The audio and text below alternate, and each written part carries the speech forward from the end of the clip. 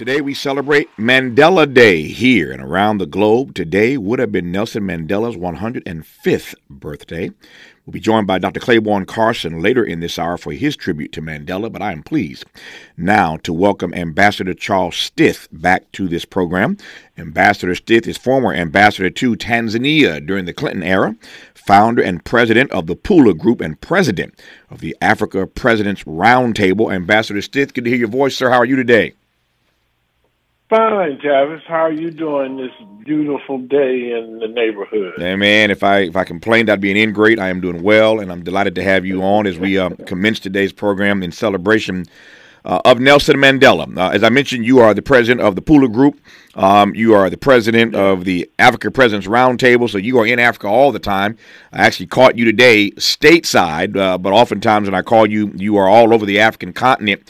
Let me just start with a broad question, and we will narrow it as we move through this hour. But when you think of Nelson Mandela on Mandela Day these years later, you think what? He is sorely missed. South Africa has its struggles, and which I think profoundly grow out of the fact that it's just difficult to get everybody on the same page. Mandela was not just a national leader, but a global leader, and clearly a voice like his would be more than welcome, given the acrimonious state of politics in our country. So Mandela, the words that come to mind, sorely missed. Mm-hmm. Yeah. What would Mandela make of South Africa right now? You mentioned that it's difficult to get everybody on one page. You mentioned the acrimonious politics in our country. Indeed, they have acrimonious politics in their country, and it's always hard to get inside the head of any particular individual. But whether you're talking about Dr. King or Nelson Mandela, there's enough track record that they left for us to have some sense of how they might be processing the moment that we are in. What's your sense of how Mandela might be processing the moment that his native homeland is in at the moment? Well, it's hard to say exactly how he'd respond, but let me share with you an observation that I think would be something to which he would respond. Last year marked the 40th anniversary of my first trip to South Africa. 1982, the country was still in the throes of apartheid. Mandela was still in prison. And you fast forward to today, and when you look over that 40-year period, two things I find striking. One, that during that period when South Africa was sanctioned by most of the world's freedom-loving countries, the apartheid regime was still able to drive development in the country. And when you look at the first election, the truly democratic election of South Africa in 94, from 1994 to 2004, during the Mandela and Mbeki era, the country experienced phenomenal growth and a period of unprecedented inclusiveness.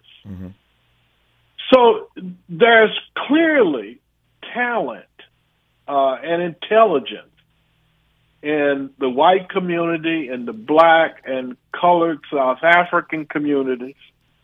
There's enough to get the country beyond its current travails. And the fact that that intelligence and capacity is not being harnessed is something that I think Mandela would speak to. And again, when I use the term sorely missed, I think he's one of the politicians, maybe the only politician in South Africa who would have the capacity to pull everybody back to the table and say, come on, guys, let's figure this out. Just getting started in this hour as we celebrate the life and legacy of Nelson Mandela. Today is International Nelson Mandela's Day, Nelson Mandela Day, that is. And so here in this country and around the globe, we are taking some time out to reflect upon the work and witness of one Madiba, Nelson Mandela, and we will continue this conversation when we come forward with Ambassador Charles Stith, former ambassador to Tanzania, founder and president of the Pula Group, and president of the Africa Presidents Roundtable. We'll also be joined in this conversation by Stanford's Dr. Clayborne Carson for his thoughts on the legacy and life of Nelson Mandela on KBLA Talk 1580. Let's unpack a little bit more with Tavis Smiley. The conversation continues right now. It does indeed. I'm Tavis Smiley. We're joined in this hour by Ambassador Charles Stith, and now we bring to this conversation Dr. Clayborne Carson of Stanford to get his thoughts as well as we celebrate Nelson Mandela Day in this country and around the world. What a life, what a legacy, what a work, what a witness, and it's worth taking a little time out today to reflect on what Mandela can teach us about the present moment that we're trying to navigate through in this country and indeed around the globe. So I welcome Dr. Clayborne Carson of Stanford into this conversation. Dr. Carson, how are you today, sir? Pretty good. How are you, Tavis? Man, I'm well, man. Well, good to talk to you. Good to talk to you as well. And thank you for the time. Let me start with a broad question for you, and then we'll mix it up with you and Ambassador Stith here.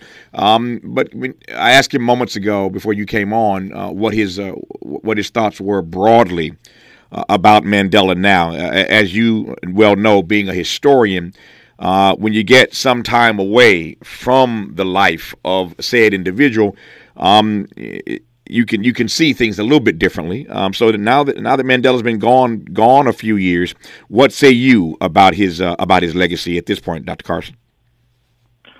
Well, I think I've broadened my understanding of his place in the world history because just recently you may know that I went to Pietermaritzburg in South Africa. Mm-hmm. And to take part in a commemoration of a conference we called the Gandhi King Mandela Conference. Mm-hmm. And the whole point was to bring together those three individuals as among the main icons of a movement that changed world history. When we think about it, the reason why I was in Pietermaritzburg is that 130 years ago, Gandhi was denied a place on a first-class train in Pietermaritzburg, and that's what forced him to start thinking about how are you going to fight against racial injustice.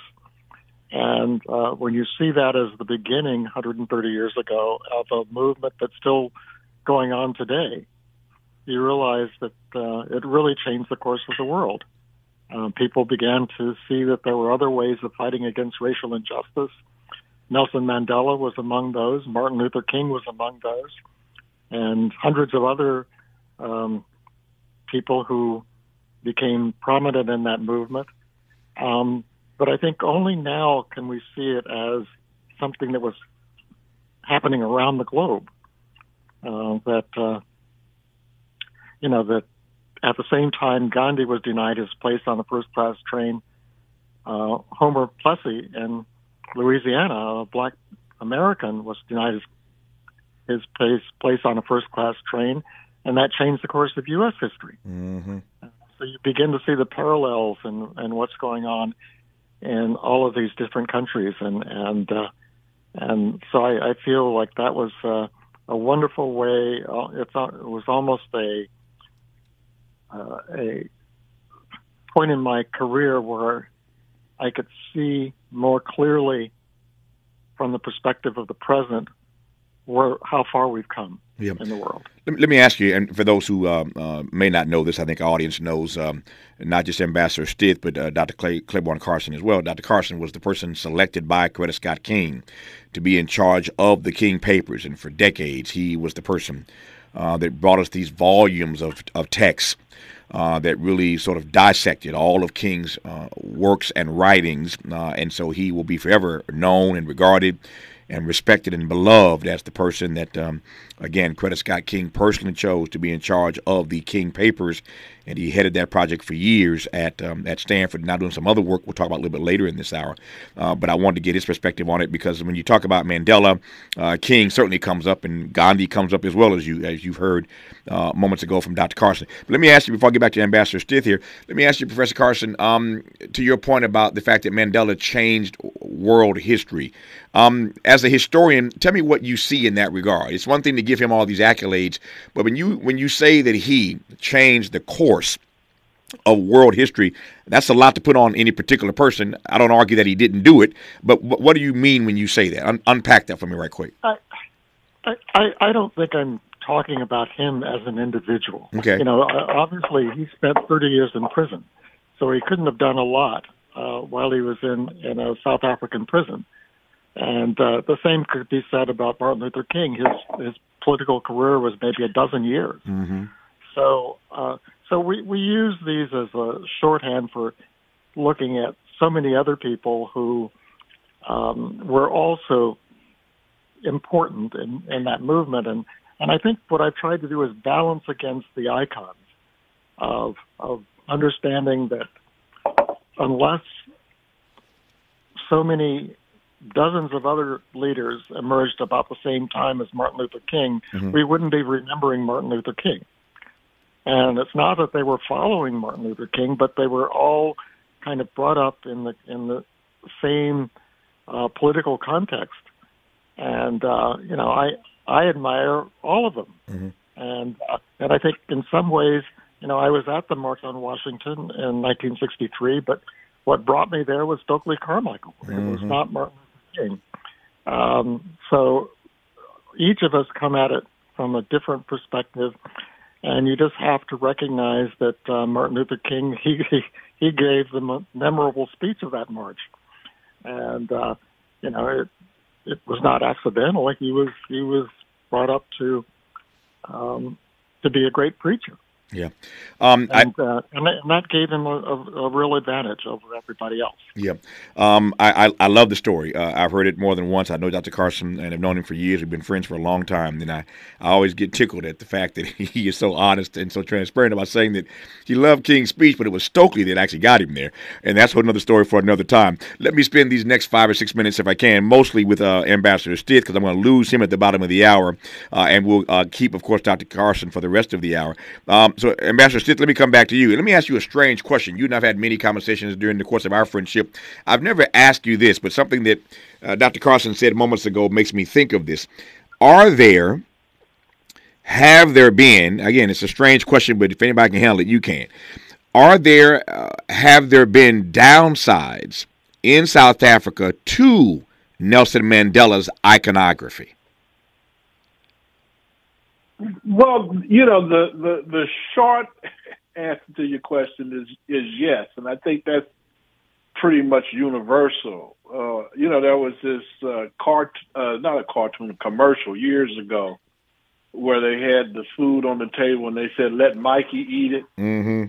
And unfortunately, when you have transcendent figures like a Mandela or Martin Luther King Jr., the expectation is whatever needs to be fixed, they can fix it. Mm-hmm. And in this sense, I agree with the great doctor that anytime you look at people winning, they're winning because they're a part of a team. Even if you can't see the team, if they're winning, they're a part of a team. Mm-hmm. And so, you know, I think that what we saw in terms of the transition in the United States, you know, what we saw in terms of the transition in South Africa, you know, Martin and Mandela were seminal figures. You know, there were a bunch of other people involved in driving that change. Having said that, as I said, I mean, you know, there's a tendency to use them as the only reference point, or, you know, to heap upon them all of the responsibility for getting us to where we need to go. But, one of the things that you and I talked about was Martin's last speech in Memphis. I may not get to the promised land with you, but I believe that we as a people will get there. So it's kind of self-recognition that there were going to need to be others, to carry forward the mantle. And in Mandela's case, the committing to giving up the presidency after one term was an acknowledgement that there were going to have to be others to carry the ball forward. The last point I would make is that some of the criticism that Mandela is receiving now, that he didn't fix everything, particularly the economy, shows that blacks had a proportionate share in the GDP of the country. I would argue is a little unfair, and for a couple of reasons. One that I've already stated. While we might have expected a Mandela or Martin to get everything done, the job was too big. It was too monumental. It was too historically rooted to be turned around during the leadership tenure of one man. And so we've got a responsibility to pick up the mantle and carry forward. And, I think both Mandela and Martin would strongly encourage us to do what we need to do in this moment to make the change that the moment requires. I'll leave it there. I thank you, Ambassador Stith, for your time. Ambassador Charles Stith, former ambassador to Tanzania during the Clinton era, president and founder of the Pula Group, and president of the Africa Presidents Roundtable, which keeps him on the African continent all the time. And so I did not want to have this conversation on Mandela Day without getting his take on the life and legacy of one Nelson Mandela. Ambassador Stith, good to have you on the program. I will talk to you soon, my friend. All the best to you. Have a great rest of the day. Tavis? Yes. Tavis? Yes, sir. Tavis, can I make one brief point? Yes, you can. And that is, while I talked about the sense of chagrin that Mandela might have if he looked at what was going on in South Africa today, I want to punctuate that I still remain optimistic because I think the foundation is there. There's a commitment to the rule of law. There's a talented a group of young people that are percolating to the top of the leadership arc. And there might be weeping in the midnight, but I believe there's joy coming in the morning. Nope, I appreciate that, and I thank you for your time. When we come forward after news, traffic, and sports, I want to continue this conversation with Dr. Carson about Nelson Mandela, and I expressly want to go right to this. I saw Cornel West over the weekend. He was here in town for our celebration of Black Lives Matter's 10th anniversary, and he and I had a conversation on Saturday about what he calls the Santa Clausification of Nelson Mandela. The Santa Clausification of Nelson Mandela. Only Cornel West could come up with a term like that. I'll unpack that when we come forward and probe Dr. Carson's thoughts about that notion, the Santa Clausification of Nelson Mandela. All these years later, you're listening to KBLA Talk 1580. Continuing our conversation now on Nelson Mandela Day with Dr. Clayborne Carson of Stanford as we take a look back on the life and rich legacy of this iconic world figure and what we can take away from his time on Earth. So much, I think, can be gleaned in this present moment, certainly from all that Mandela was able to accomplish. His courage, his conviction, his commitment, his character are things that we can draw upon, it seems to me, in a moment such as this. Dr. Carson, I said before news, traffic, and sports that I saw your friend and my friend Cornel West over the weekend. We spent some time together, and we got into a conversation knowing that we were on the eve of Mandela Day. And he raised an issue that he's raised with me in conversation before. But he gave the Nelson Mandela lecture. While Mandela was still living, they started, as you know, an annual lecture in South Africa. And at one point, Dr. West was invited to deliver the Nelson Mandela lecture in South Africa. he went and gave this lecture, and in the presence of Mandela, he wasn't certain how Mandela was going to take it. But in his speech, he referenced what he called, as Mandela sat there looking at him, the Santa Clausification of Nelson Mandela. And what he meant by that, of course, was that the further we get away from his time in prison, again, he said as Mandela was sitting there, the more we want to deodorize and sanitize and manicure his legacy. We don't want to talk about his pushback against South Africa. We don't want to talk about his years in the ANC. We only want to see him as this regal old man wearing that beautiful Versace shirt as president of the country, et cetera, et cetera. You take my point. And you and I have had conversations about the same way they did Martin. We have done Martin the same way. We don't want to deal with the radical Martin. We don't want to deal with the radical Mandela.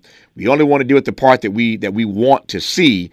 What say you then, given that analysis about the Santa Clausification of both Mandela and Martin, for that matter, as we celebrate Mandela Day? I couldn't agree more with that idea that we tend to look for icons.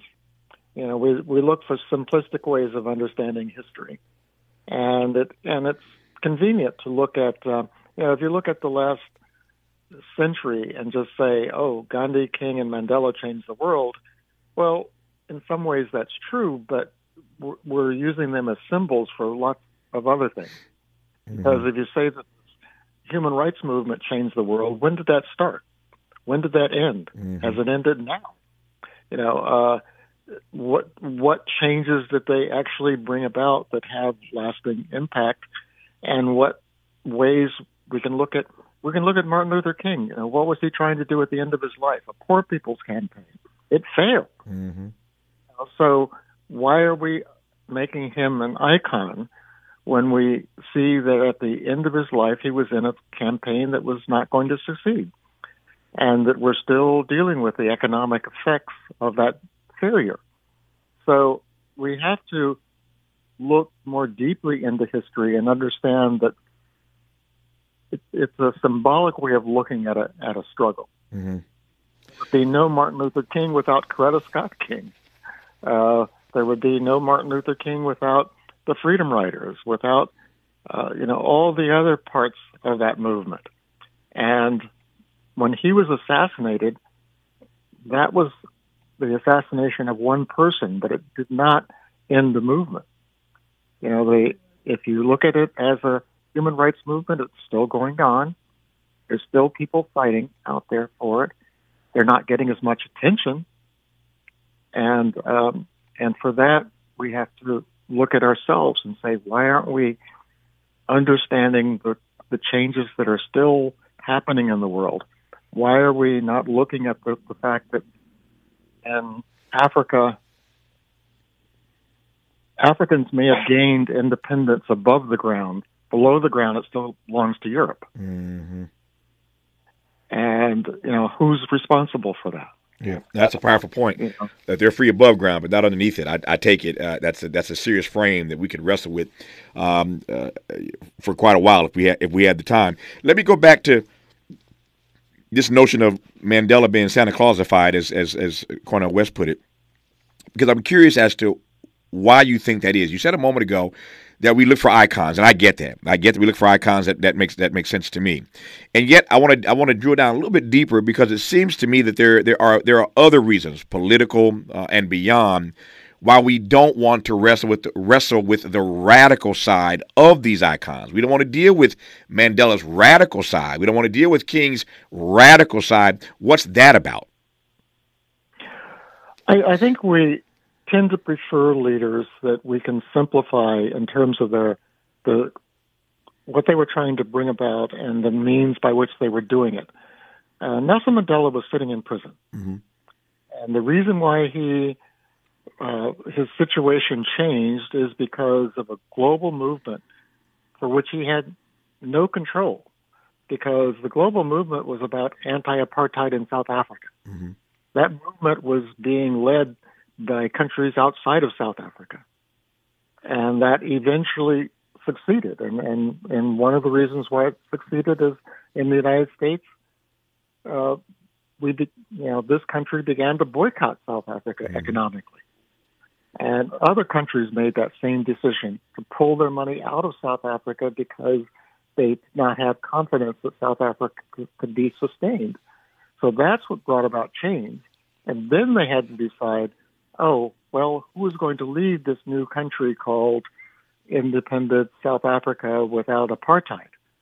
And the South African government was among those who made that decision, that Nelson Mandela was a suitable person, in part because they understood that this person had changed and was among the various leaders of the ANC. He was the one who was deemed most likely to bring the country together again.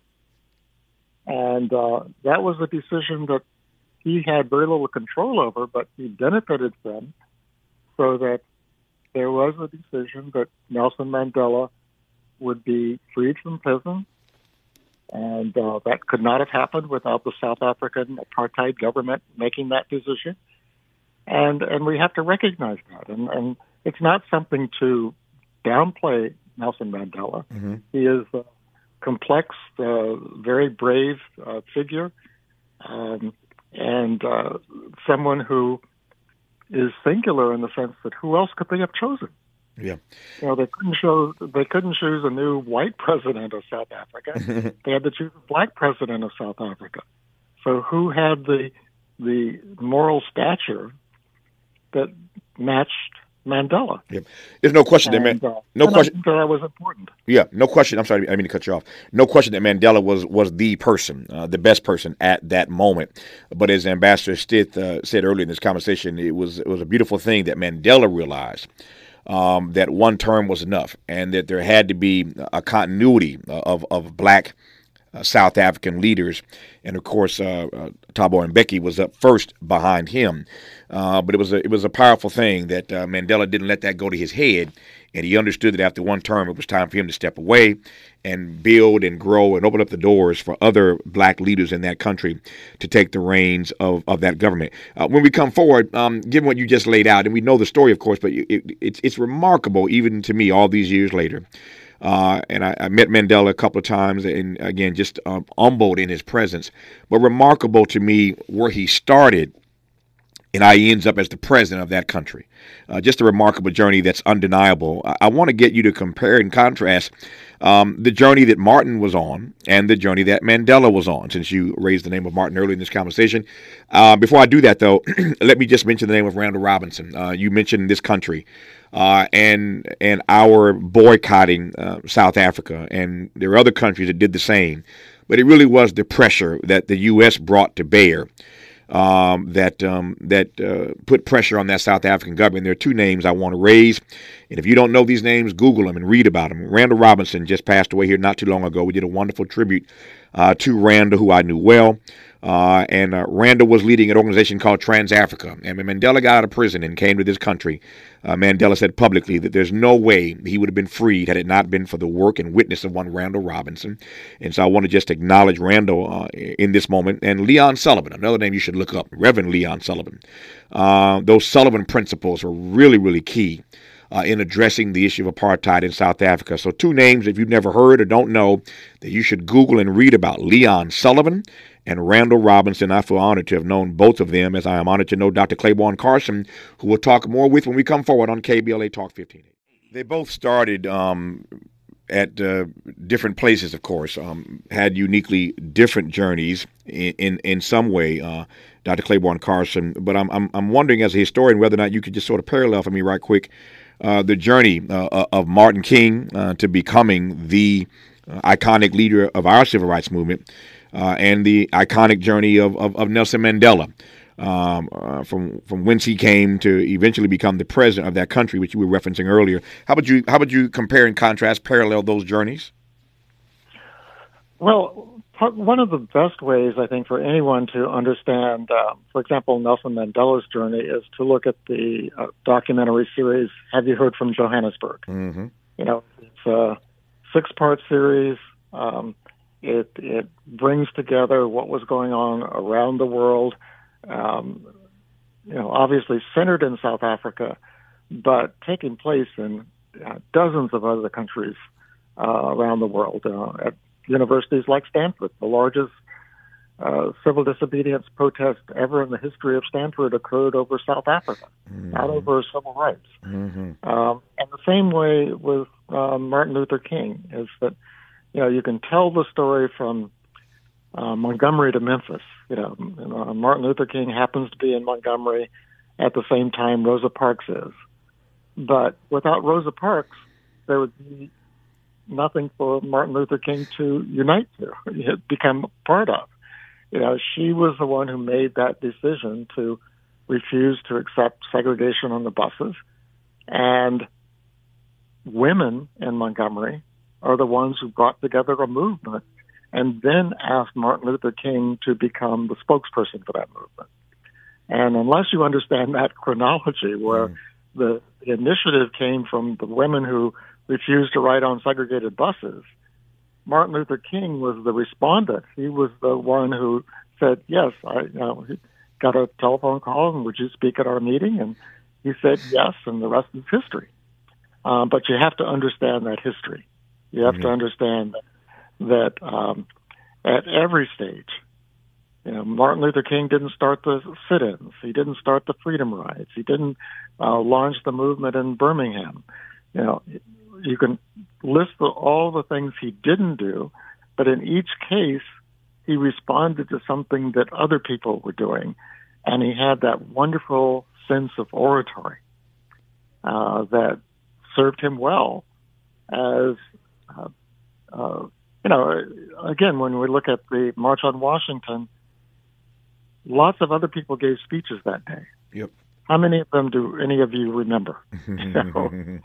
But you remember one. You remember that last speech where a lot of it was extemporaneous.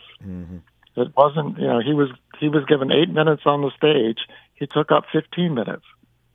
And that extra 7 minutes was the difference between a good speech and a great speech. Yeah. And that was his talent, was to be able to capture a moment, and to, his great speech in Memphis is another example of that. It was remarkable that he even got there. Yeah. It was a stormy night. He was not feeling well, but once he got on that stage, something happened, and we are the beneficiaries of that. We are indeed. We are celebrating Nelson Mandela Day, but you can't talk about Mandela without mentioning the names, as Dr. Carson did earlier in this conversation, Gandhi and King. Three persons who changed the world, but we celebrate today the life and legacy of Nelson Mandela. Our remaining thoughts about Mandela when we come forward on KBLA Talk 1580. Carson, I want to close in these last 4 minutes with this. Ambassador Stith had his opportunity earlier to say, as he did, that he's concerned and worried about some of the criticism that Mandela is getting all these years later vis-a-vis the economy in South Africa. That's the one thing he did not fix, the economy. He offered his own point of view. That's a lot to do in one presidential term, and you can't put too much on these icons, and I take that point. But it occurs to me that both Mandela and Martin, are subject to the same critique. They both succeeded at civil, civil rights for their people. Neither quite turned the corner on silver, silver rights for their country, for their people, rather. What do you make of that parallel? Tavis, I think that hits it right on the head in the sense that the way I look at it, the 20th century was about our civil rights, that is, our rights as citizens of a country.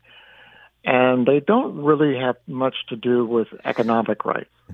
That we live in a very unequal world, and we live in a world of economic inequality within our own country, and very little was done about that. Martin Luther King was concerned about it. Nelson Mandela was concerned about it, but they didn't have the power at that time, and they didn't have a movement at that time.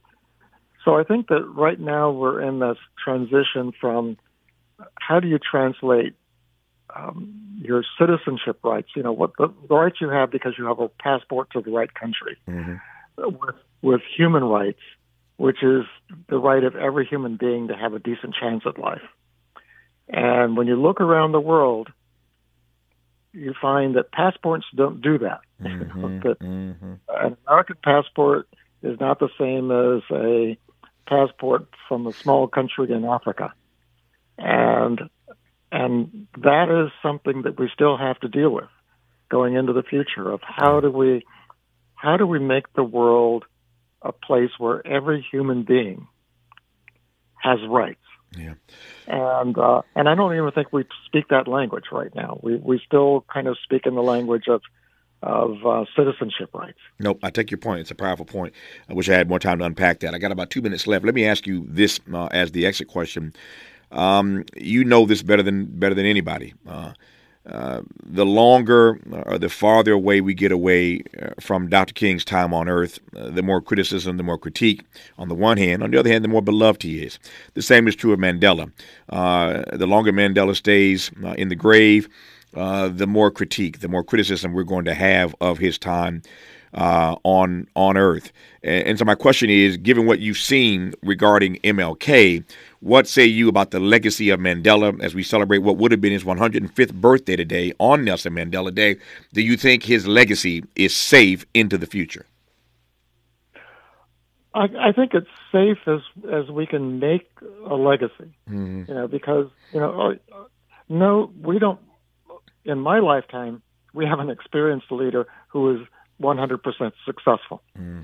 If Martin Luther King had survived his own life and was still around, and you went up and asked him today, was your life successful? What answer would you get? Because he was, as I said, he was involved in a poor people's campaign to deal with economic issues. Yeah. And that didn't go very far. Yeah. And he was already had a sense that wasn't going to happen. Nelson Mandela, the same thing. I'm sure that if he had absolute power, he might have become a dictator. Yeah. But if he had absolute power, he would have also done something more on the economic front. Yeah. Nope, I take your point. But we celebrate today the life and legacy, as I said earlier, the work and witness of one Nelson Mandela on Nelson Mandela Day in this country and around the globe. Mandela would have been 105 years old today. I have a T-shirt, one of my favorite T-shirts I wear from time to time. Has a big M on the front of it, and it says Marcus, Malcolm, Mandela, Martin, and me. And so we celebrate the life of Nelson Mandela. Dr. Carson, good to have you on. We'll do it again somewhere down the road, my friend. All the best to you. Thank you for your time. Great to talk to you, Tavis. Hour 2 of Tavis, Smiley after news, traffic, and sports on KBLA Talk 15.